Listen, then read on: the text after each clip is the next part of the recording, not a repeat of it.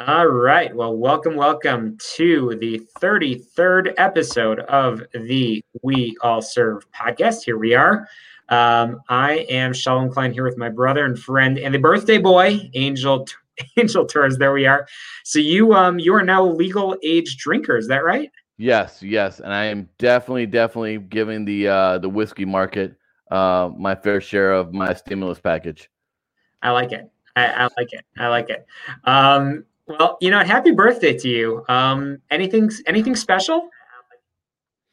I'm sorry, you were saying? I'm sorry. It was. I had it on YouTube on my phone, and it was streaming, and there was a delay. And after you would say something, it would pop up on my phone on my YouTube. I'm like, that guy sounds just like Shalom. And that guy on the screen, he's good looking like Angel. Holy cow! I wonder. So no, I was asking, did he do anything special for your birthday? Well, it was Valentine's Day, so it's kind of a double dip, like some people who have Christmas and stuff.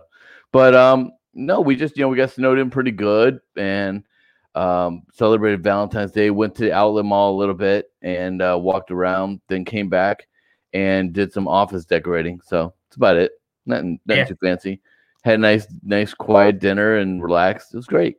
Nobody shot at me. I didn't have to drive in some crazy snowstorm. It was perfect. Good deal. Totally good deal. So I'm noticing something new on the wall behind you. Can you tell us a little bit about that? Yeah, I got a new shadow box. It was a birthday gift, and I never had a shadow box before. I had this thing. I'll show you right here. The certificate next to it. It's kind of the summary of my career, and I actually got Tina got me a shadow box, which I never had. I never really thought about it. And she found all my medals and stuff in a box in the closet behind me. And she's like, "Why the hell don't you hang these up?" And I'm like, yeah. And she just went out and did it, and for my birthday, and there it was. So it's pretty cool. It is pretty cool. Summary of your career. You came in, and as you always say, it's a sign that the Navy doesn't have checks and balances. You were promoted a couple of times, once or twice. Yeah. Yeah. Well. I ordered myself a birthday gift. I ordered these T-shirts that I got from a veteran-owned business, and it says, if you can see it says Pirate Hunter, and that's what we used to tribute to the Visit Board Search and Caesar teams. I love it, man, and it looks. I mean, I can't really tell from the distance, but it looks like good material. It is really nice. Like the sleeves are all reinforced. Like you can see this, sleeves are all reinforced, really nice. I mean, kind of like the nice gear you guys get in the Army. We don't get any nice stuff like that in the Navy. Yeah, well, they're expecting it all to, Oh, I have to say this. As you know, Angel, and I'll let our listeners and viewers know. Next week, we are having our first Coastie on. Yay, puddle skippers. Well, hey, be nice because I love it. You know me, man. I love the Coast Guard. I just get my heart. I love so the reason I was just thinking about that is he and I were just talking yesterday, and Vince Thomas, he's awesome. He's going to be amazing, and he was just telling me about how much he loves. He's actually currently on active duty orders for the Coast Guard. He's a Coast Guard reserve officer, but activated right now. He was telling me his fondest memories are in the collaboration that he's had with his Navy brothers and sisters. So the reason I say that that they don't give you good things in the Navy is because you actually have to work and you actually have to use those uniforms. We just do it like, hey, it's just whatever. It's we wear it, and it's gotta look cool. You don't aim to look cool. You honestly don't look very cool at all. So no. Hey. No, the opposite of the lacking of cool. I think that's the actual definition. Absolutely. Unless you're like some SEAL or something like that, or EOD or Special Forces, those guys are cool. They come with the sunglasses. I think you get your Trident, and then they give you your sunglasses, and then you go run and gun and do cool stuff. I like it. So I want to bring in our guest, but I do have to get Special Forces. Absolutely, exactly. Speaking of Tina, who went to Ohio State, our guest. There we go. You were waiting on that, weren't you? Well, first of all, before I do that, and there he is, Adam. So before we go there, I did want to say that if you are just listening to this conversation, make sure you're getting on YouTube, clicking subscribe, getting on Facebook. We stream these conversations, and if you are just watching, you should be getting on your favorite podcast app, clicking subscribe, rate, review, and share. It makes it easier for people, veterans or all of those that serve, to learn more from the amazing conversations we have, including with our guest on the 33rd episode of the We All Serve podcast. I'm absolutely thrilled to be joined today by Adam Carr, who has over 12 years of service in the United States Army. He is a former Special Forces Green Beret who has hunted al-Qaeda operatives, developed intelligence networks, conducted diplomatic relations, and briefed ambassadors and generals on geopolitical environments. In 2006, he earned his Bachelor of Arts in Security and Intelligence from The Ohio State University, and spent the next 8 years. You had to throw in the "the" part. You had to put "the" in there. I did. He spent the next 8 years deploying to Asia, including Operation Enduring Freedom, the Philippines, and Operation Enduring Freedom, Afghanistan.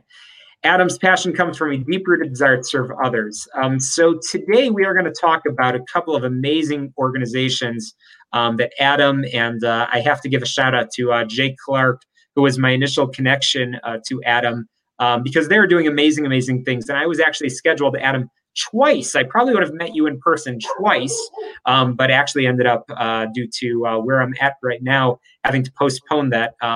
But Adam, I know you have been profoundly affected over the loss of teammates, mentors, close friends, suicide, and that has inspired a lot of your over 20 years of leadership management experience, and your work in working with students. You're working with veterans.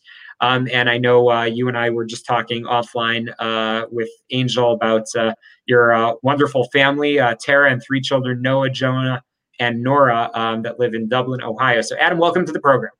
Thanks. It's really glad to be here, and I appreciate you having me on, Scott and Angel. Thanks for the kind intro. I speak at stages all over the country, and so I give them a really long, robust intro like that. And then the first words that come out of my mouth as I hop off the stage to join the audience and maybe touch in a pre-COVID environment one of the audience members' hands as I say, but what they didn't tell you is that I used to have an addiction to porn. And what they didn't tell you is about the depression and about the grief and the loss of teammates to suicide. And what they didn't tell you is about this and that. And I just really go into what's real about me, because all that's great and sunshine and rainbows, but you want to talk about connecting with an audience. It's all about being vulnerable. It's all about authenticity. So I look forward to sharing that with the audience tonight. And hopefully some of what I have to say and share leaves everybody touched, moved, and inspired tonight. That's so profound that you say that about the vulnerability piece, because last week I had the opportunity to be on another show, and they asked me, what does it mean to be human? What does it mean to be have humanity? And the first thing I said was to be vulnerable. It's like nobody wants to connect with the guy that sits on his ivory tower with all his degrees and all his sacks of money and knows everything. They want to know the guy that had to go through the trenches with them and made the mistakes and been vulnerable and open, because that's the only way. To me, that's the only way you can truly connect with someone in a very authentic way. 100%. Yeah, and that's what we're wired for as human beings, is connection. And like, what's the key to a big missing for a lot of us veterans when we get out of service? It's community. Like, we were used to being part of a fraternal organization where we had community with our brothers and sisters. And I mean, if you take community and break that word apart in itself, it's common humanity, right? And what does it mean to be human? Really is to connect with people and to be vulnerable and be authentic. And that's really, what the way that we preach to live and the way that we really embody ourselves off of is being vulnerable and reaching out to people and forming these communities after service. I couldn't agree more. And I tell people, besides the part about being vulnerable, the only thing that can really connect people like that is blackmail. You got some videotape on somebody, man, you're gonna connect with them really good. When will the politicians ever learn? I've briefly looked into that life, and I'm thinking, how can people not know that all eyes are on them when you run for public office, and just the mistakes continue to be made, and I can't make sense of it. Complacency, that's it. They forget, and I think in the beginning they know and they remember. And then they get away with one thing, then another thing, then another thing. No one ever decides to go ahead and just take bribes outright, or start hanging out in the porn districts in Chinatown. It's like little bitty pieces of moving your ethic line down the road, and that happens to everybody. I mean, you just sometimes you have to take a line, put a line in the sand, and say, "I will not cross." Pull the Gandalf. You shall not pass. Yeah, it comes down to not just being disciplined, but living your life a little differently and being a statesman, have you will, if you're a male at least, and really what we believe that embodies is being true to yourself. Again, being authentic and being somebody that is a leader that steps up to inspire others and leads by example, both for their family, their community, their professional life, and sneaking around and doing things behind people's backs or taking a cut of money. I mean, that's not what a statesman looks like. And I watched a great movie called The First President, and it's about George Washington, and it just talks about him being the original statesman. And it takes somebody like that to say, hey, I know you guys would elect me a third, fourth, fifth time, but I'm, what I need to do and what's right for this country is to step down and let somebody step up and lead. Yeah. What was the main, because I considered that lifestyle as well. And when I came to Chicago, and until I realized what politics was like in Chicago, and there were some good players in there, but Chicago, that's all I can say. But what was the thing that made you kind of go, I can be more effective in other channels and other ways and use my talents for betterment of my community in the sector and the passions that you're driving? What was the catalyst for that? Or the catalyst, I guess. Well, some of it was, I know I wanted to serve. That was a big missing for me was serving others when I got out of the service. And I'll kind of go into my story here in a little while. But also, like any military family out there or first responder family, there was sacrifice to be had. And my wife stepped into some big shoes, and she was managing all the bills, and she was running the household. And I was deployed 10 months out of every year. And, our family kept growing with more and more children. And as I kept going further down that rabbit hole, I mean, you think SF is addictive, being in special forces. It's that when you get into a community like that, there are so many opportunities out there that a lot of my friends went off and did, and they went there and they conquered that, and they went off to other special mission units and everything else. And there were some aspirations I had there, but when I got out, it was really about reconnecting with my family, still finding a way to serve. And politics for me right now in my life, I'm 37 years old, it's just not the right time frame. I have little kids at home, they're involved in travel sports and all that stuff. And that's a huge commitment. Like, you can get in the spotlight if you're going to do a United States Senate run, if you're going to do a United States Congress run, you want to talk about deployments, you're spending a lot of your time in Washington, D.C. And, and then the other half of the time, maybe in your district. And then, every few years you have to get back in that campaign cycle and you're on the road. And that's just not good timing right now. There's other ways for me to serve, and leading this nonprofit that saves lives, and leading a company that I'm building right now that is also saving lives in the corporate world and with schools. That's kind of my mission, and I'm really focused on that. Talk to us about that. And still, I'm just going to roll. If that's okay. Talk to us about that company. And I'm curious how you did a brief stint of classwork at Stanford, and that's an incredible university also. And how that helped you or connected you or provided you any resources to really pursue what you really love to do. For sure. So I had a pretty big gap in education. I mean, I joined and went to school, from 2002 to 2006. Like Scott said, from the Ohio State, right? Did an undergrad there in security and intel, which was a really cool program that got announced. It was basically meant for those that wanted to go serve in the CIA or the FBI. That, they actually brought in people that were former case officers, generals, former pilots, and FBI agents, you name it, to teach like tradecraft and teach languages and everything. Like, that was a really cool experience to learn that in college, and then to go off and like do the real thing in the Army, and go overseas and do all these different types of mission sets. But for me, when I got out, I was looking at getting back into some type of education. I still had money left on my GI Bill. I had applied to Ohio State's Fisher College of Business to do an MBA there. And while I was waiting, I saw this Stanford Ignite program come across my newsfeed, and it was aimed at veterans. So basically, they had, I don't know how many applicants they had. I want to say the pool was like 500 or 600 people applied. I want to say they accepted the top 30. So there was it was pretty tough to get in. You had to go through a bunch of different interviews like this. You're on a screen with like 12 other people. They're asking you targeted questions to get in there. And we had some people that, were part of these special mission units. We had some people that are F-18 pilots, some people in the Coast Guard, the Navy, you name it, Navy SEALs, other Green Berets. all kinds of backgrounds that were in this interview process. I ended up getting selected and went out to Stanford for about a month.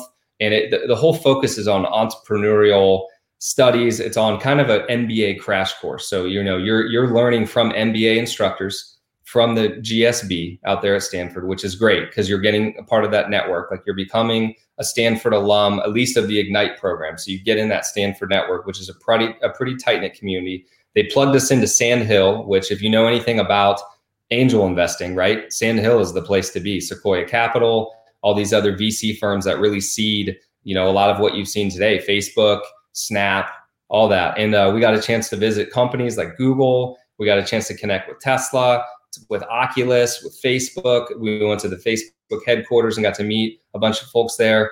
We went to the Palantir headquarters, which, they just IPO'd recently. So you want to talk about a great network. A lot of my friends and colleagues got hired out of that in Silicon Valley or in different parts around the country. So, we were all in this kind of exploratory phase of, should we go do an MBA? Some of us were enlisted. Some of us were prior officers or warrants. And all of us kind of took different paths. But for me, while I was there, I got accepted in the MBA program. And I said, you know what? I'm going to give this a shot too. Why not? I got the GI Bill money. And I was pretty prepared when I walked in on that first day of my MBA schoolhouse, because I've already had, by this point, a crash course from all these professors in finance and in VCs. And I mean, we had to actually go and pitch different VCs on ideas that we had incubated and really gone through like all the different phases of growth. It was very informative. And I would recommend it to any veterans that's listening to this, that's like, hey, I wondered what, I could do. And there's scholarship opportunities. I don't know if you can use the GI Bill, but I know you can go and apply for like grants. And I would say this program runs like $2,500. So it's worth its weight in gold. You get to stay in the dorm there, and meals are provided. So there's some definitely great amenities involved in that. That's awesome. And I want to go back to the beginning, because you talked about some of the things that sort of made you the leader you are. But ultimately, I think all three of us can agree that the beginning of that journey was certainly, your decision to enlist, your decision to jump in and start round one of service. And as we always say on this program, we all serve. It's not about just putting on a specific uniform. It's really about any uniform. It's really about any uniform that doesn't involve camo too. It's right now, as I always say on these conversations, we all know, amazing individuals that are serving and making a difference in the community. And you continue to do that. So that didn't change from the date of your retirement. But what caused you to take that oath to join the United States Army? And I guess walk us through a little bit of your time in uniform.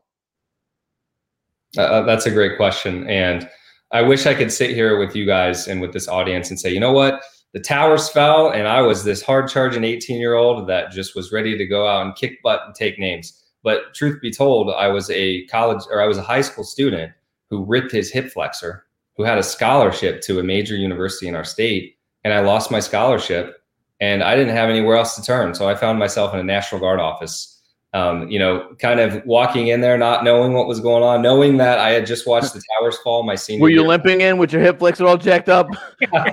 Yeah. Will you take me? Yeah.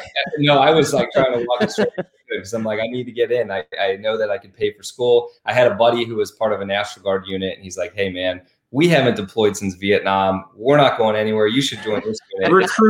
Recruiters will know how to handle your paperwork. They'll figure it out. Yeah. And so I meet with this recruiter. The recruiter's like, you're going to do this job that's all about computers. And again, mind you, this is 2002. So like computers were still kind of fresh.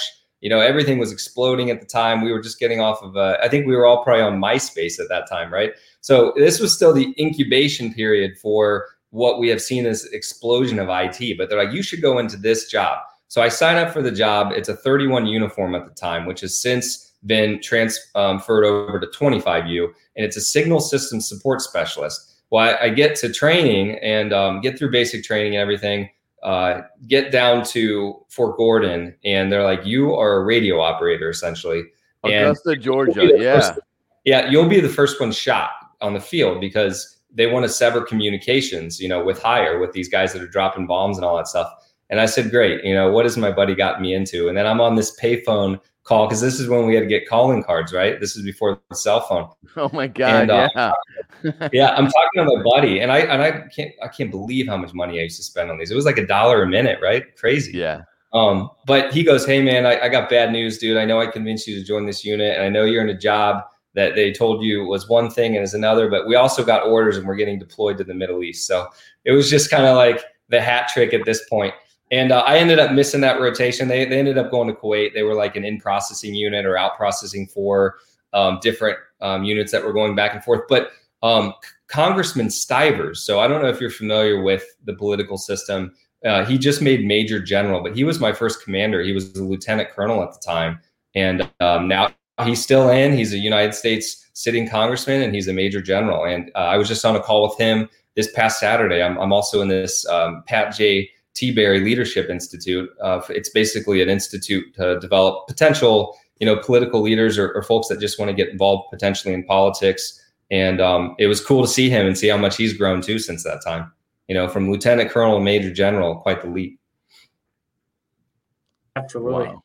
Absolutely. Yeah. Wow. What a crazy, and I guess you caught the bug because you continued to, you stayed in beyond your first contract. Yeah, but that still doesn't tell me how the hell you end up being a Green Beret. Oh, yeah. So, how do you get from being a signals dude in Fort Gordon out to running and gunning and stuff? That's a totally different career track. It is. And here's a conversation I'll never forget. And anybody that's thinking about joining, I hope that this resonates with you. I sat down as I out-processed from my active duty time, right? Because you go on orders to go through your basic and your AIT, and then you go back to your National Guard unit. So you get your DD-214. So I go to leave that temporary portion of active duty. And as we're out-processing, there's this gentleman, and I think he's a CW. Is the 4-year mark? No, I'm talking about as I'm leaving AIT. So I'm through the first 9 months getting ready to go to the National Guard. Because when you're in the National Guard, you're a state entity. You're no longer a federal. Oh, right. Okay, thank you. You're going to your unit to become a weekend warrior, the 1 weekend a month, 2 weeks a year thing. Yeah. And there's this CW5 sits down with 8 of us that were part of this class. It was a pretty small class. Were you guys in awe? You guys like, oh yeah, I'm like, who is this dude? And, we're not worthy. To me, and he's an old dude, right? And now I'm getting into that zone where my kids think I'm an old dude. But he talks to us and he says, "Hey, I just want you to know, a lot of you are in the Guard. You're going back to your units. You're in the reserves. You think this is temporary. And I want to tell you, I thought the same thing 30 years ago when I sat down." And and I'm like, okay, what is this old guy going to tell us? He goes, "I've had 9 jobs since I joined." And he goes through each job. So I was I joined as a supply guy, and then he eventually gets to infantry. And he has this career of going to these great places all over the world. It's I've seen the world. I could have never done this on my own dime. And he's and during that career, I just so happened to be stationed in Hawaii. And he goes, and I bought land right on the beach in Hawaii. And he bought it on the cheap, right? 30 years ago. And he goes, my last job I have was a pilot. He's I fly these little Cessna planes. And he's I saved up enough. He's I have bought 4 or 5 planes. And he goes, when I retire, he goes, I'm building a house in Hawaii. And he's I'm going to be flying tourists for $500 an hour per tourist. And that was a lot in 2002, right? Per tourist. And that's my retirement gig. And he's and I get this pension. He started telling us the numbers. And I'm I'm this guy may be onto something, maybe I'll give this thing a shot. But I'll never forget that conversation because he really opened my eyes to wow, the military itself is such an amazing opportunity to learn all these skills. And it's just because you sign up at the recruiter for one job. And this is a great transition into what we're going to go into. I signed up as a guy who I thought was an IT job, then ends up being a radio job. And yeah, like you said, end up becoming a Green Beret. So fast forward through college, I start to grow up in school, get in this security and intel program. I'm I want to go and be on the ground. And even though I graduated, instead of becoming an officer, my family hated me for this. They were so mad. They're why are you going enlisted? And my excuse was, I don't want to miss the war. And my quickest way to get downrange and to guarantee that I'm going to go in a hostile environment is to go to a Ranger or a Special Forces unit, or at least the infantry, right? So I signed a contract, active duty, as soon as my time was up, and left my unit. Graduated from Ohio State and went into this pipeline. That was 2.5 years. I was bragging to all my friends. So we show up at selection, right? Are you guys familiar with the selection process? Yes, I shaking his I'm head. not. Shalom is. Okay. So do you prefer to go by Shalom? You call me anything. It's all good. So I show up at this selection and I don't know what to think. I'm coming from the guard, right? I'm just like a college kid. And I go through this pipeline. I'll rewind a little bit. I get to basic training and I'm prior service, right? So I should be submitted to and show up like and inserted at a certain phase because I don't need to go through basic training again. Well, you know where your left boot and right boot go. You're like, I got it. That wasn't the case. Me and another guy from Cosmom, who just got back from Iraq, a year tour in Iraq. We show up at this unit in infantry school, and there's a sergeant major sitting there, and there is a colonel, full bird, and there is a E7. And they're looking at our paperwork, and it clearly says insert into week 10, which is like just the infantry school portion. It's not the basic training. You're just getting infantry skills for the last 4 weeks of that training at Fort Benning. Yeah.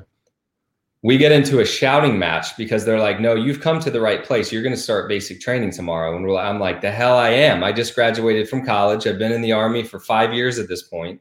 I'm actually supposed to be inserted here. And I have my own barracks and and I'm able to have my phone and all that stuff because that's the right that I've earned as being in service. This shouting match ensues to them taking our phones, taking all of our bags and everything from us. And this is the time when Iraq was ramping up, right? 2007 was a very heavy time to like just get infantry guys downrange because of like the heightened increase and the VBIDs and all of the different infantry. So why wouldn't they fast track you and just put you on week 10? That would just make sense to me. There's some ego there, right? So these guys put us out and there was overflow. So we didn't stay in the traditional barracks where you would have brick and mortar. They had extra like those trailers that they had rented with generators. So we were staying out off-site in these trailers, and all of these drill sergeants that were there at the time, none of them had a unit patch underneath their flag. They were all National Guardsmen. None of them had been to combat yet. Some of the guys that were with me had like combat action badges, CABs, because they were from other than infantry units that had reclassed. And so a lot of my buddies had patches underneath their American flag, and that didn't sit well with the drill sergeants. And this is also the height of the Iceman, Chuck Liddell, and UFC. So wait a minute. So the drill sergeants that were running you through basic that you shouldn't have been in the first place had an issue with you having a uniform item. I didn't have anything under my flag, right? Because I missed that Kuwait tour. But the guys I were with, they were they were amped up because what's a drill sergeant's role, right? They are the authority at that moment in time. So to know that they didn't have anything underneath their flag and that these guys did, there was already an ego check in place. Because like the guys that had been to combat are like, don't talk to me that way. You know what I mean? And these guys were like, you're going to listen to what I have to say because I'm a drill sergeant. So they put us in red face, through 14 weeks of infantry school, go through the gas chamber. Hey, you guys are going to go through 4 times. We're going to set an example for you, which that was fun.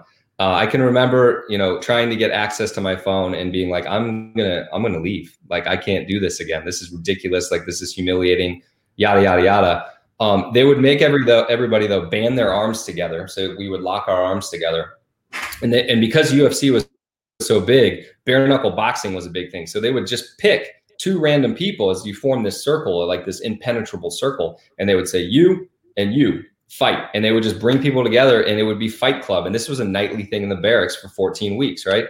So come week 10, all of the prior service guys that are supposed to be there on orders show up. And like me and a couple of the other guys that got wronged, that had to go through basic again, are sitting there still on bunks in the main bay, getting our stuff flipped over every day. And we're looking at these prior service guys like, you got to be kidding me, that are showing up. And there's enough of them to like bond together that like the drill sergeants don't treat them badly. But that was like my initial experience into active duty, kind of like a baptism by fire. Terrible, terrible experience, but hardened me for sure for the Q course.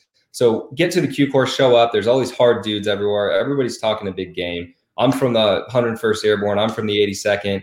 I'm coming from Ranger Battalion. I got 4 deployments under my belt, all these different things, right? And I'm like, I'm a National Guardsman who went to Ohio State, but you know what? I'm not going to quit. So the guys that would talk the biggest game in Special Forces selection, the end of the day, like when you show up, and I can't give too much away because there's a lot of books out there you can read and stuff like that, but basically there's no structure. You just get instructions on a board. There's no structure. And guys that are regimented and like structure, It don't work so well for them because you got to be able to think outside of the box, which is a really overused term, but you have to be flexible. Guys would quit.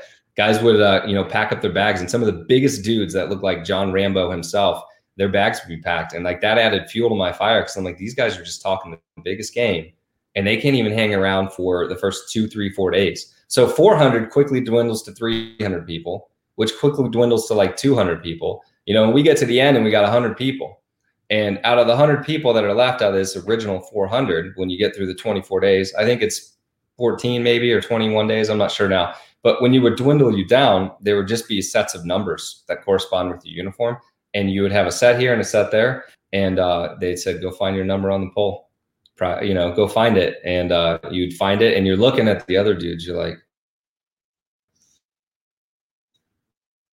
I wonder if he made it. Maybe I didn't. Like, am I in the wrong group?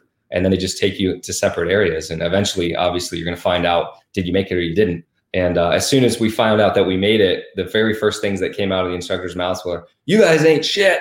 Yeah. And, and they really went into it. You got 2 years of a pipeline to go. You haven't done anything yet. And, the attrition continued after that. But I start bragging on my friends. I'm like, listen, I was a communications guy, so I'm clearly going to be an 18 Echo. I got a high GT score, all these great things.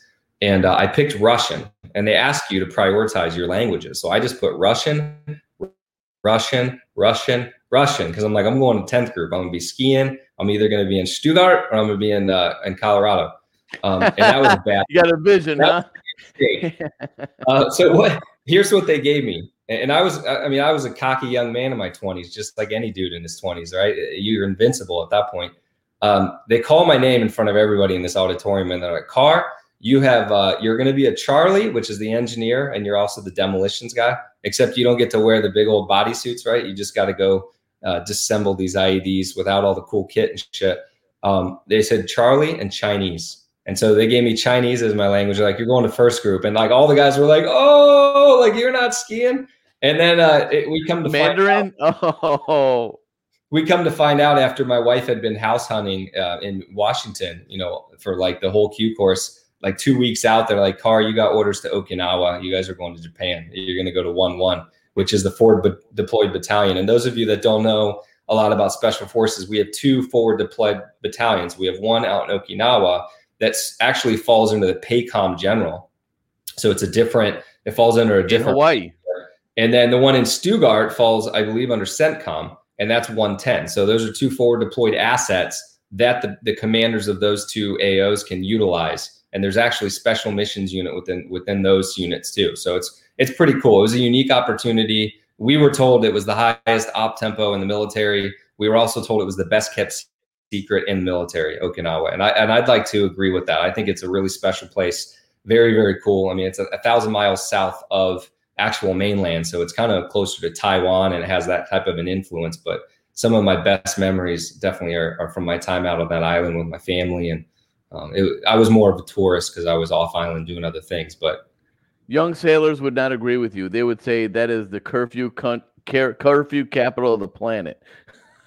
Not when I showed up. And so when I showed up in 2009, within the first month, there was a couple different car crashes where Marines had driven drunk into Japanese people's homes off base. Yeah. And then, between that and then somebody was dating like a young Japanese girl, like way too young, a lot of bad things happened. And then things started to go into lockdown. So yeah, I think the last decade optically, and let's look at the country even in the last couple of years, right? Like things are changing socially, like across the world, and things that were even acceptable 5-10 years ago are not. Things that were acceptable 2 years ago are not. And so we are evolving as a society, and the military is too. I heard that, they've made some changes on just like what images and stickers and patches you can have and everything else. So times are changing for sure. Wow. What a journey. It cracks me up. I remember, and Angel, I don't know if you and I talked about this, but I remember it's funny. I mean, I commissioned through OCS, and so I mean, I went through basic training, and we had due to a weird change in some of the battalions at Benning, we had probably 50% of our basic training company was future officers, and the drill sergeants wanted to terrorize us. And and it was an experience. And then it's funny, I'm an MP, so 31 series, so which is funny. So when you talk about your story, it's interesting to hear what the 31 series was at some point. But it's funny. So we get tased and pepper sprayed in our Bullock, formerly OBC. And it's funny, that's when all of the enlisted, usually E7s, come out, and they just love terrorizing the officers because that's the only time that they have permission to spray and tase and just totally knock the crap out of officers. So sounds like you got that treatment. Yeah, that shows you what you don't want to experience, which is, and they took us to Griffin Group to do that, which is like a really cool contracted organization in like the Florida area that basically puts you in all these scenarios and puts the pepper spray in your eye and tases you and everything else. And you better believe we had some pretty funny GoPro videos from all that too. Absolutely. Those on YouTube. So, totally. I know I have some of my videos. It's good. So Adam, moving forward in your journey, and I can hear your stories for days. That really, as I said earlier, that was only the beginning. That formed a part of you, but I know that you talked already, just even in the very first minute or two that we brought you in. You talked about some of the challenges that you have had, and I know that you are, and I say this term not lightly, but you are privileged to hear and to help those that have similar experiences.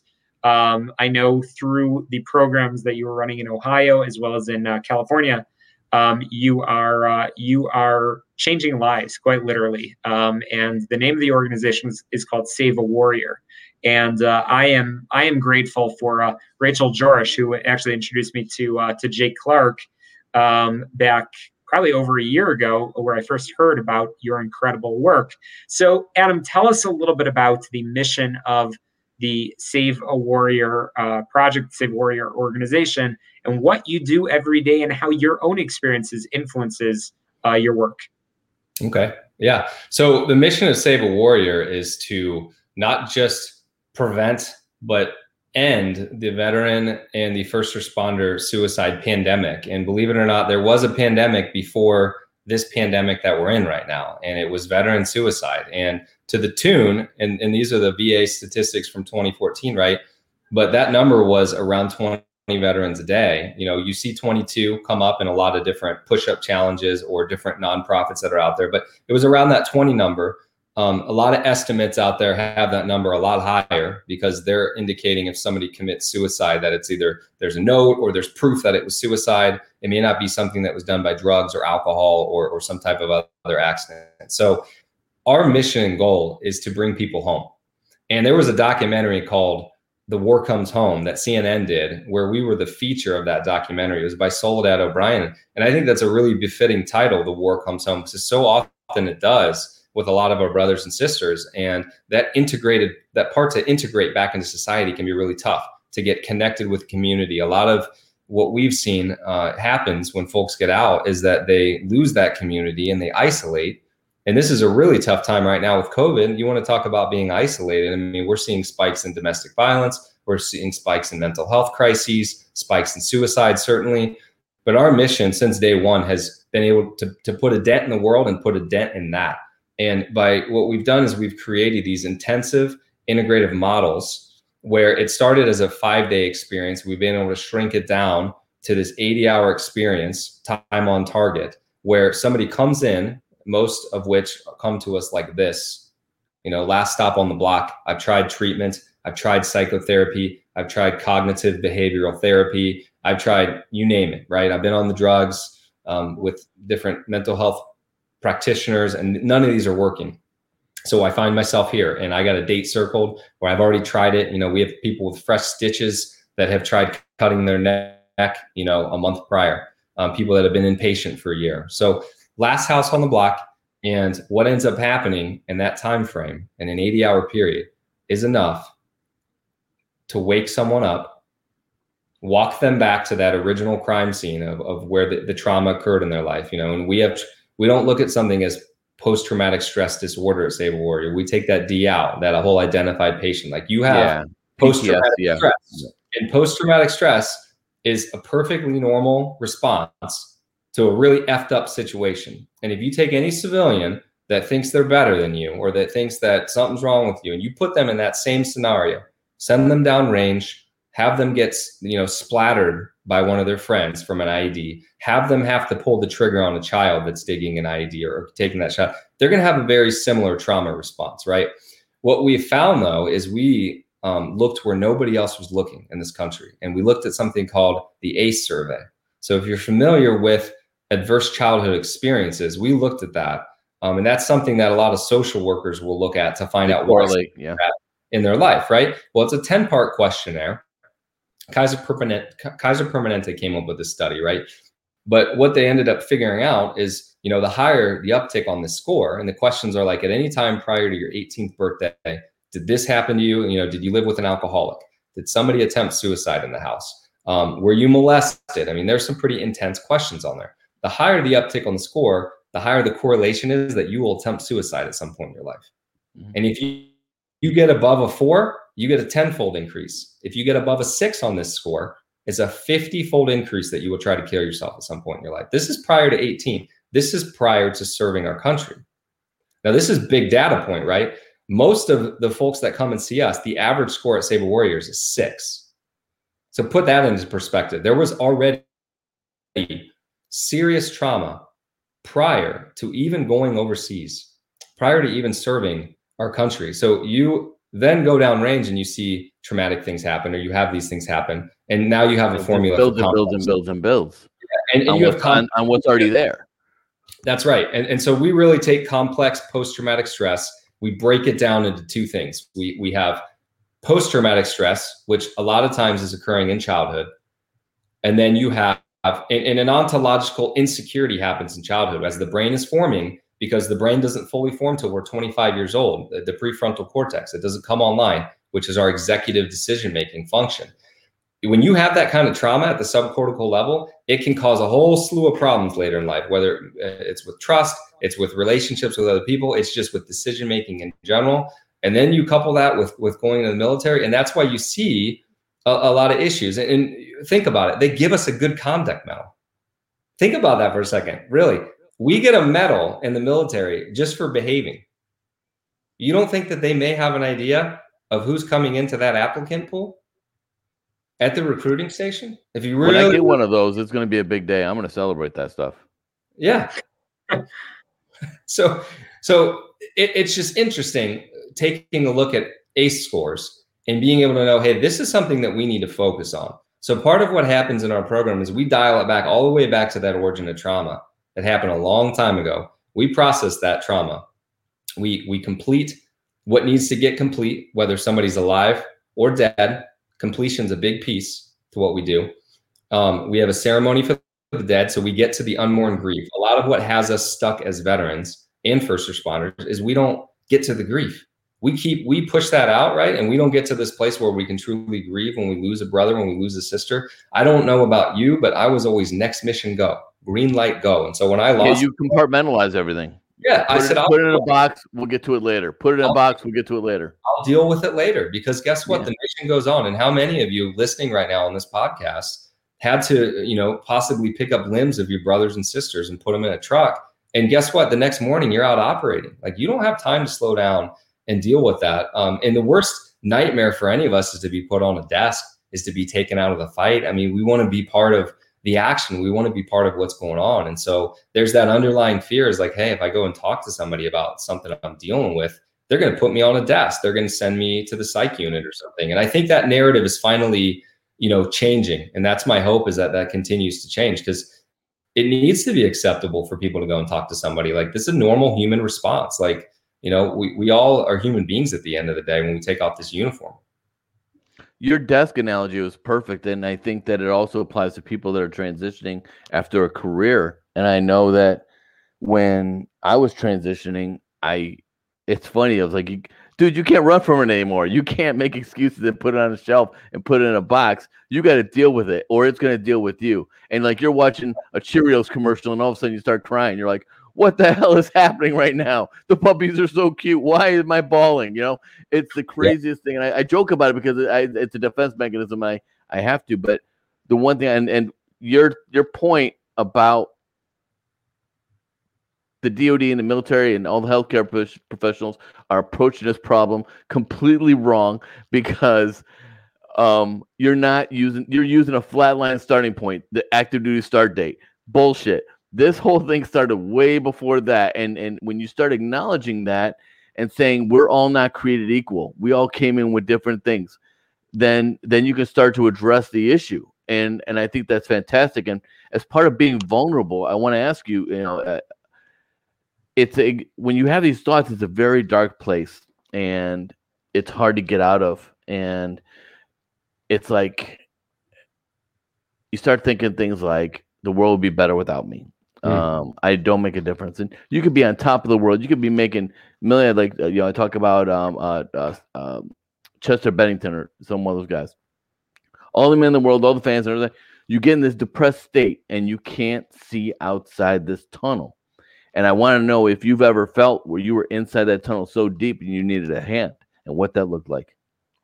Yeah, for sure. I definitely did. And, I was at a point in my life where, a big part of, and I didn't even get into my story, we got into basic training and Q course stories, but there was a lot of death and trauma. When I say baptized by fire, the first news I got after coming out of Robin Sage, which is a place where we go dark for 6 weeks, was two things. My uncle, who was a really close uncle to me, and always looked forward to seeing him at holidays, and he was cherished and beloved by the family. This is the midst of the financial crisis, and he paid up his life insurance policy to the day and went and stepped in front of a train and killed himself. And one of my mentors in the Q course that same week bit the bullet and hit an IED and got killed. And he was on his last tour. So it was like 2 deaths right away. Get out to Okinawa, get really tight with the guy, become best friends with him. A couple years later, bury him because he gets hit in the neck with an AK round, which, one of the hardest things in my life was have to go bury my teammate who and stand in his bedroom while his mother is standing there weeping. And we're all just trying to hold it together as we get ready to go on our own 9-month rotation. And then losing another teammate of mine. And this is an ODA. It's an operational detachment alpha. It's 12 men. You're a family. You're a very small, tight-knit group of men. And 2 of my brothers died. Another one got in some trouble, and his best thinking, instead of calling us, was to go hang himself. And that hit the team hard. So, between other things that happened downrange that I won't even get into, but, that's the Temple of Mars over there, man. And anyone that's been downrange, you have your fair share of stories and trauma to go with that. But, losing friends, losing family members, getting out. And then that first service I had in 2002, I got really tight with this guy, good looking guy, the kind of guy that all the dudes want to be, all the girls want to be around, Wisconsin National Guardsman. Would have never thought he would have done anything. I go to reach out to him, and he killed himself on my birthday. And I was like, man, not only am I having a hard time, I don't even feel like I have anybody to talk to, but all my friends are killing themselves. What is going on? So, I find myself talking to a therapist for the first time in my life. The only medicine I ever took in the Army was ibuprofen, 800 milligram and cough drops, right? But they're giving vitamin M. They're giving me medicine to go to sleep, right? Ambien. They're giving me medicine to stay awake. Hey, why don't you try Adderall? Why don't we put you on dextroamphetamine, which is really just meth with a chemical compound change. I mean, it's same properties, right? Let's put you on this. Let's put you on that. And lo and behold, the number one side effect of all of these different medicines they were giving me was may cause suicidal thoughts. Imagine that. May cause suicidal thoughts, number one side effect. So I find myself with a 9mm loaded in a bag of pills and a bottle of Jack Daniels on the internet. And I told my wife, this is right when Facebook came out. And you want to talk about feeling inauthentic. I was out, I was telling people things were great. It's great to be out of service. I'm so happy to be home and stuff. And I was dying inside, Angel. I was dying, man. It felt like somebody stabbed me in the chest because I was having to hold it all in. I couldn't share with anybody. I didn't want to burden anyone. I was like, man, I don't know what's going on here. And maybe I peaked. And they wouldn't give it. They wouldn't get it even if you did tell them. Yeah. I said, maybe I peaked. I was 32 when I got out and running and gunning, and life will never be like that again. I will never No matter what corporate job, like you said, no matter how much money I make, it will never replicate the realness of that experience of being in service, being about the mission, being about the men. It'll never get that good again. So what is there left? Like, that's crazy thoughts, right? There's a lot left in life. There's the ability to pay it forward and to serve other people in different ways. And that's one of the most powerful things I've learned is getting outside of my own negative thoughts and that downward spiral, what you spoke to. You know, we call it a vicious circle at Save a Warrior, and you can get trapped in it. Anybody can. The best men and women can get trapped. The best, right? And Ivy League brothers, tons of money, great family, great kids. Doesn't matter. Doesn't matter. Yeah, my commander, I was in a joint Navy SEAL Green Beret SOTF in Uruzgan province in 2012. And I'm out living in a mud hut, right? And the commander comes to visit, Lieutenant Commander Joe Price. Navy SEAL commander, good-looking dude, had everything going for him. Started a pistol a couple days before Christmas. He was the commander of our entire SOTF. This was a guy, I think, that was over in DevGru, you know, had all the accolades. And Tier 1 operator, yeah. For whatever reason, that's right.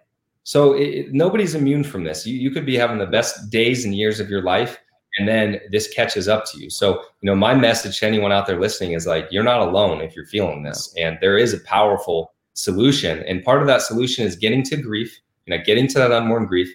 Part of it is having some type of daily practice, like mindfulness, right? It's so important. It doesn't have to be you sitting Indian style and chanting like a monk all day. You can do a simple breathing technique, whether it be Wim Hof breathing with an ice bath. You can do warrior meditation, which is something we teach in our program that we patented, so we can give it away for free to anybody. You know, we don't want to charge.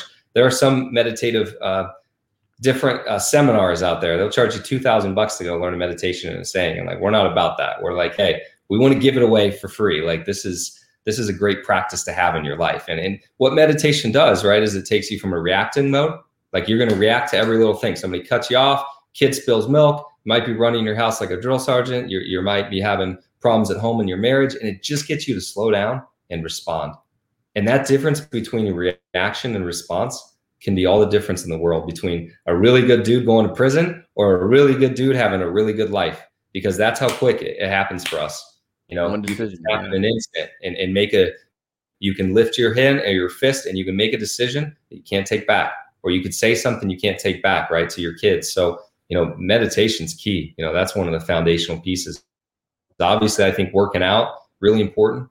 You know, that's part of doing that PT. It's part of getting up every day. You're getting that endorphins, which is really, really important for the longevity for us. So I think that's so important. Eating right. I mean, a lot of this stuff's implied, but a lot of us just don't do it, right? I think one big piece that kind of, I haven't met you before today, so if anybody thinks we have, this is not scripted at all.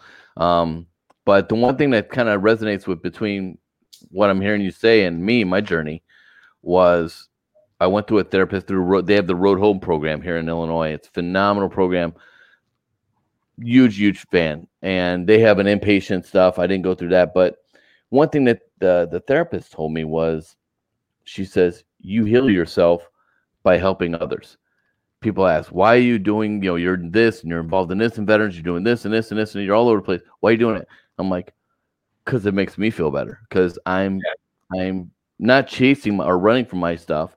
I'm helping people and with my journey, and that makes me feel better, and it kind of puts me in a better place consistently. And I think a lot of that seems to resonate with your story with me, and I'm like, okay, he gets it. You know, we get it.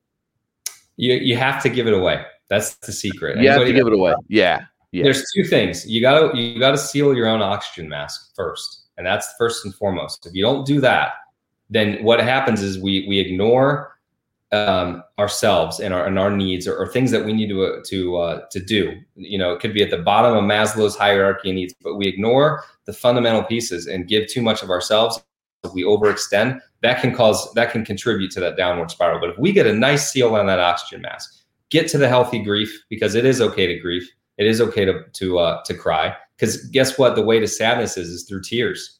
And, you know, as warriors, we carry the sadness for this country so they don't have to. Like, that's what we signed up for, is to carry the sadness. But we can do it, the mature mood of the warrior, we can do it in such a way that we can grieve healthily and we can still have a really rich and fulfilling life. And how we do that after we get the oxygen mask on is by service to others.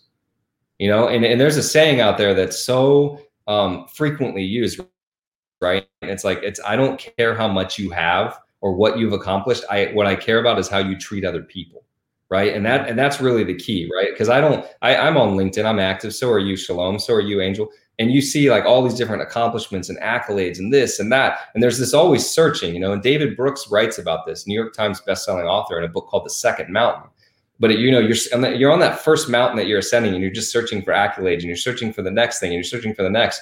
And lo and behold, if you're lucky, maybe tragedy strikes, or you hit rock bottom, or something happens that reprioritizes your life, and you're like, wait a second, I was chasing this never-ending thing. It was like the little. I was chasing the wrong thing. That's right. It was the carrot in front of the donkey, right? And I was never going to get it. Yeah, because what getting it is about giving it away. Like that's the key. And if somebody's on this and they're like in a philanthropic stage in their life, like you can do so much. Even if you're not, you can go and just volunteer your time or services. But there are so many different ways to give back just in your community. If you get active and just get outside of that own vicious circle and outside of your head, there are ways to step up and give back and make an impact.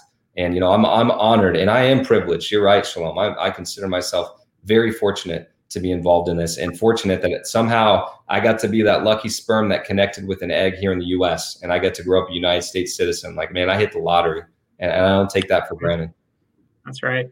And Adam, I mean, I have to say, I didn't want to interrupt, but there have been 32 comments as of right now that have come in. This conversation is resonating with so many. Wonderful. And I thank you for your service in uniform, for your continued service, and for all that you're doing. And Angel and I have not spoken about this, but I can tell you that we've never done this before, but we have to have you back to continue this conversation. I'd love to.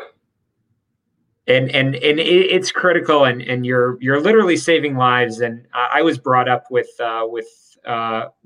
really a lesson that when you save one life, it's as if you've saved the entire world. So I can tell you that you have saved so many worlds. And I'm fortunate to, this is the first time you and I are meeting on camera, but I'm fortunate to have watched the work that you guys are doing. And I know this hits home for so many, because as you said, when we started this conversation, your screening process really shows that there are so many people that even pre-combat, pre-enlisting, that people come in with all these. And I've been through your screening process. I've heard those questions. I've seen it in action.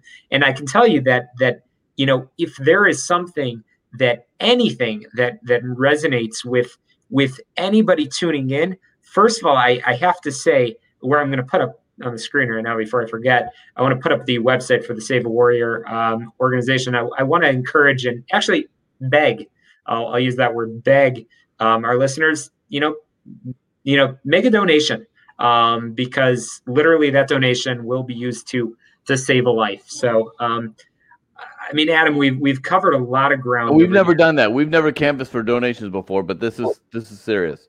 I appreciate that so much, Shalom. And I'm glad this is resonating with people. And if all we did was get somebody in the seat from this and saved a life, like you said, we can start to save the world one life at a time. And those are the type of ripple effects that happen. But no expectations. But yeah, if you're feeling big in your heart, or even you know somebody that's like, hey, I want to get behind a veteran charity, we would love to be the charity of choice. I'll tell you that, because we're in a place where, unfortunately, I shouldn't have to be out there begging for money with a mission this important. I mean, we're building right now, as we speak, a National Center of Excellence for Complex Post-Traumatic Stress, the first and only in its kind for veterans. And guess who did that? Nobody came to us and said, hey, we're going to do this for you. You know, as much as I'd like to say the federal government and some of my friends that are politicians that work in DC, none of them went there and championed this cause for us. They have been champions with us, but we declared that. We said, you know what, we're going to build this because nobody else is coming to save us. The only one that's going to save us as veterans is us. So we're going to build this thing no matter what it takes. And the DAV, that resonated with them. And that's one of the big four organizations, right? And they're over 100 years old now. And they said, you know what, you know, we consider ourselves to be the best veteran service organization in the country. We really are. They really are. In helping veterans, and they said, guess what? We did our homework. And when it comes to suicide prevention and it comes to mental health of veterans, you guys are the best. And we only partner with the best, and we want to partner with you guys. And as long as you're doing this work, we're going to be a forever partner. So they're putting their name and their imprimatur on the center, and we couldn't be more proud to be partnering with them. And, again, we're in the midst of building that right now. So I would love to come back on and share more about what we're doing. And I can't wait for you to come and sit in the seat and have this experience, Shalom. And I'll offer that and extend that to you as well, Angel. And if you're out there listening to this and you're struggling, it's free to come. We stand by that. We'll never charge a veteran or a first responder to come and sit in the seat, because you're worth it. And you serve this country, you deserve to come sit in the seat. I don't have anything left, man. I mean, I got everything, but it's for the next podcast. Yeah, no, we're gonna do this again, and I have two more. I have two more questions. First, actually came from one of our listeners, who asked the question. Actually going back to some of your stories, and there's all of this. I know it's all part of the journey. But it's interesting because it's almost two sets of service that sort of have merged together. So during your Green Beret time, and you talked about some of your funny stories. I'm sure it wasn't funny at the time of going through basic training second time, but then moving onward into your Green Beret status, what were some of the most comical experiences that you may have had, most comical missions that you might be free or clear to talk about? Oh, okay. So I'll tell you about Bangladesh. Okay. So Bangladesh, for those of you that aren't aware, is one of the most interesting and also one of the most impoverished places on the planet. It's overpopulated. It is a really interesting culture and dynamic. There's a lot of pollution. And there's some great people there, but I'll share with you how my experience went. So I'm on Thai Airways, which is a beautiful airline, and I'm flying in to go meet at the Bangladesh embassy. And as I fly in on this Thai Airways, there's all these stewardess, and they're putting the orchids on the seats, and it's really nice, a great display and presentation. Everything's kind of like pink and purple and these beautiful, relaxing colors. But the plane is like 80% filled with Bangladeshi, or Bengalis, I believe would be the proper term, right? And my buddy that's with me, he's a warrant, and he said, just wait. He goes, you're going to see some things that you've never seen. And I said, oh, indulge me. He said, just wait for it. He's like, all I'm going to say is 2 words, rat race. And so I say, all right. And I watch, I kid you not, 15 minutes before we land. The plane is now descending. Passengers, please take your seat. The entire plane erupts in what looks like a stock market frenzy. And that language, right? Bengali, I believe, would be the language. And everyone's screaming. They're grabbing bags. And they're grabbing all these bags, and they're pushing each other. And the stewardess, bless their heart, or the flight attendants, they're trying to get them to sit down. Everyone's fighting as if their life depends on something. There's a race going on, and we're just sitting there looking around. So we land at the airport. We get on the conveyor belt, and we have our Pelican cases, right? So we're in civilian clothes. We might as well flown in a military uniform. Everybody knows who we are, right? We got the cool Pelican cases. We have the cool sunglasses on, and pretty much all a Caucasian group of guys in their 20s, 30s, and 40s that have no business being in Bangladesh. On the conveyor belt is nothing but trash bags with like as much duct tape as you can imagine wrapped around them. So there's no luggage. It's just trash bags. And I have no idea how people are knowing whose trash bag is whose, because people are fighting and pushing, and they're just grabbing trash bags, which are full of their clothing and a variety of other things. So I go into the restroom. I said, I got to go take a pee. All of the toilets and sink fixtures are ripped out of the wall. And there are people standing on top of the toilets squatting. And there's no stall seats. So I'm just looking like, okay, this is going to be the start of the experience. So we get outside of the airport, and there are people that are holding on to bars, and they're shaking the bars as if they're trying to get inside of the airport. And thousands of people, unlike anything I've ever seen. And there's no traffic lights there. There's a few people directing service, and there's a lot of welded vehicles together that are in a variety of colors, like something out of Mad Max, quite literally. And so we got into probably 6 or 7 car crashes on the way to the Pizza Hut. Now we were all hungry. So we said, is there any place here that serves anything that's safe for us to eat? And at this point, we flew into Dhaka, right?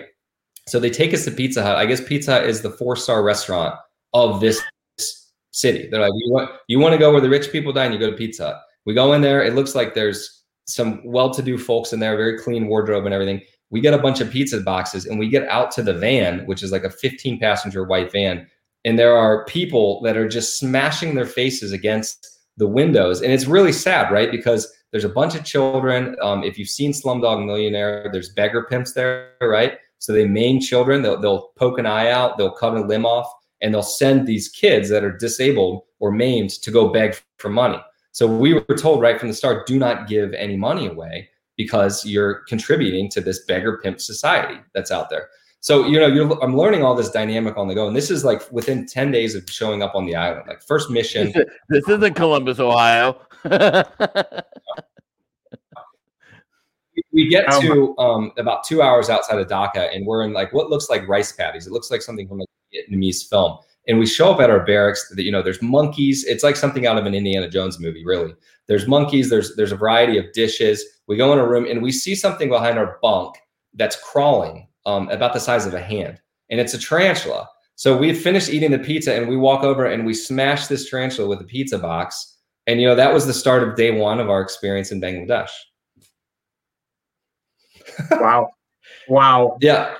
And what a way to start a special forces career, but incredible people, very hardworking, really interesting culture though. A lot of the factories are there. I think like Banana Republic, North Face. So you'll see all these people that they don't have any shoes. They're very impoverished, but they're wearing pastel colored like structure shirts or Banana Republic and like pink or yellow shirts and khakis, but no shoes. And there's no work for anybody. And it's pretty typical for, children to be playing on a train tracks that gets used every day. I mean, it's one of those eye-opening experiences that, again, when you say the word privilege, I could have been born in that country and raised in that country and not had the life that I have. So I really count my blessings, and I try to not be a jerk to other people when I look at what we all have, especially even my own kids on like Christmas. I try to just slow down and say, you know what, perspective, right? Everybody only knows what they know. I've just been, my eyes have been opened up and my horizons have been broadened, but I try to always, bleed that off into people I know that are maybe complaining about whatever's going on in life. And you better believe that shows up in Save a Warrior too. It's like, guys, we've been here, or women, because we serve both men and women. We've been to these places. Like we know how good we have it, right? We need to get outside of our own head and work through our stuff here this week, get to the bottom of it and make a declaration for our lives, and that's part of Save a Warrior too. You got to declare something. You'll do it too, Shalom. They don't call it those men didn't sign that Declaration of Independence. It's not an agreement of independence. It was a declaration that they made. And what was that? They basically put their pen on that paperwork, and like that was a death sentence. Because when the British got that, they're like, we're killing everybody on this if we can get our hands on them, right? You got to step into a declaration, and that's what we do. Part of the work we do at Save a Warrior as you head out into the world. Wow. So my final question, and what a conversation we've had, is just talking about the vision. So I mean, we have your website up there on the screen, and as we said, we encourage everybody to step up and get involved. And veterans that have some of those that have been commenting and messaging me throughout this conversation, encourage you, get in touch to get your seat. But also, if this message resonated, learn more and share it with a brother, share it with a sister, share it with a friend. But I know you're building a world-class center, and I know that you are involved in some other big plans too. So briefly, can you tell us a little bit about that?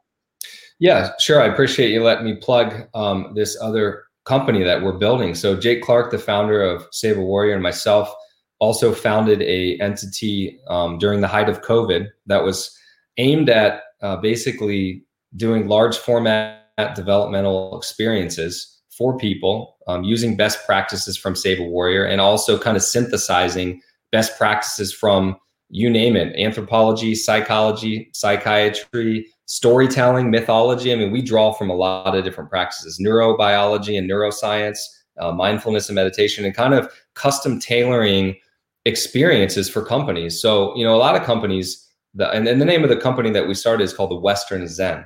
And that's a very appropriate title because we are steeped in recovery. I can't believe this was available, right? I went to GoDaddy and the website was available. I'm like, sweet, got the website, got the name, got the trademarks. The Western Zen is the name of the company. Beautiful Enzo circle is our logo. I'm just getting ready to put out the website that I designed, and we're in the final touches of putting this thing out. But this company is aimed at doing custom made experiences, very novel, essential, disruptive experiences for companies that are looking, instead of laying off your bottom 20%, we'll work with the bottom 20% and turn them into your top 20. And that's an ironclad guarantee. And I don't know about you, it costs a lot of money to lay somebody off and then go through training and rehire somebody else. And you got to get on ZipRecruiter. Why not see if those people maybe just aren't intrinsically getting filled the way they need to? Because it's tough being a manager, it's tough being a leader, and sometimes it takes an outside entity to come in and to kind of change the culture from within. We're also looking at working with school districts. The number one cause of suicide in Ohio, and I bet it mirrors other states out there, the number one cause of death, mind you, for 10 to 14-year-olds is suicide. Like, that's a tragedy. Like, the number one cause of death for kids that age, middle school kids, suicide. And, we live in this world where you're unfortunately, a lot of these young kids, and I didn't have to grow up with this, thank God, but, they're living in a digital world. And a lot of the value is being had off of how many likes and loves you get. And like, that's a sad place to be. Like, I can't imagine growing up as a kid and with COVID going on right now and like finding my self-worth in something like Instagram or Facebook. I mean, those are great platforms to touch, move, and inspire people. Don't get me wrong. I'm not putting down those organizations because we're partnered with Facebook, but there are ways to use that platform for good. But unfortunately, a lot of teenage kids, they don't know that, right? They're just trying to connect with people and find likes. Totally different mindset. They're just wired differently than us, man. Totally wired different. Yeah. It's tough. So that's what we're doing. We have a mission. One of the biggest requests we asked was, I know you guys do things for veterans and first responders, but like, can you come in and do things for companies? And we were like, you know what? Why don't we form a corporation where our mission is to give back to Save a Warrior, and it allows us to stay at Save a Warrior too. I mean, this is our dream. This is what we love to do, and we're both MBAs, and we could both be out there in the corporate world, making a huge fortune if we wanted to. But you know what? We love this mission, and it's one of the ways for us to continue to serve. And this is where we want to be. So I'm grateful to be a part of it. And I appreciate you letting me plug that organization, Shalom. And we'll have that website up and running probably by the end of the month. So if you just go to www.thewesternzen.com, same with Facebook and everything else. And maybe I can talk more about that on the next podcast. We'll pump it on the next podcast, and then we'll put it across the banner, and you can just, right there, right there. All right. Well, thank you, Adam Carr. What a story, what a message, what a service that continues. And appreciate you coming on for what has been our longest episode. And honestly, we've only just scratched the surface over here. But I take this responsibility that Angel and I have as a platform. I take it very seriously, and it's an opportunity to share amazing people like you making a difference. So we'll conclude by saying, again, encourage everybody to check out saveawarrior.org and encourage all of our veteran brothers and sisters to, again, tune in because there's amazing people like Adam and so many others. Next week, we're going to be chatting with Dr. Vincent Thomas, Coast Guard officer. Excited for that conversation. Our first Coastie. So Angel, you'll be nice, right? I love my Coasties, man. They taught me how to go board ships and take them over and stuff. They're awesome. I love those guys. By the way, Vince told me yesterday that he said, you guys in the Navy, you think you actually work. He says on their boats, they actually feel the waves. I'm just saying. So I know that conversation it's going to come up. Yeah. In the middle of Lake Michigan, they do. Oh boy, here we go. This is going to be a fun conversation. I know. Adam, thank you. Angel, again, happy birthday to you. I love the shadow box. Regards to Tina. And thanks, man. And looking forward to continuing our conversation on episode 34. By the way, I'll see you next week. Go ahead. Tina went to Ohio State also. Yes. Tell her I said OH. I will tell her. Thank you, guys. Take care. Thanks. Bye.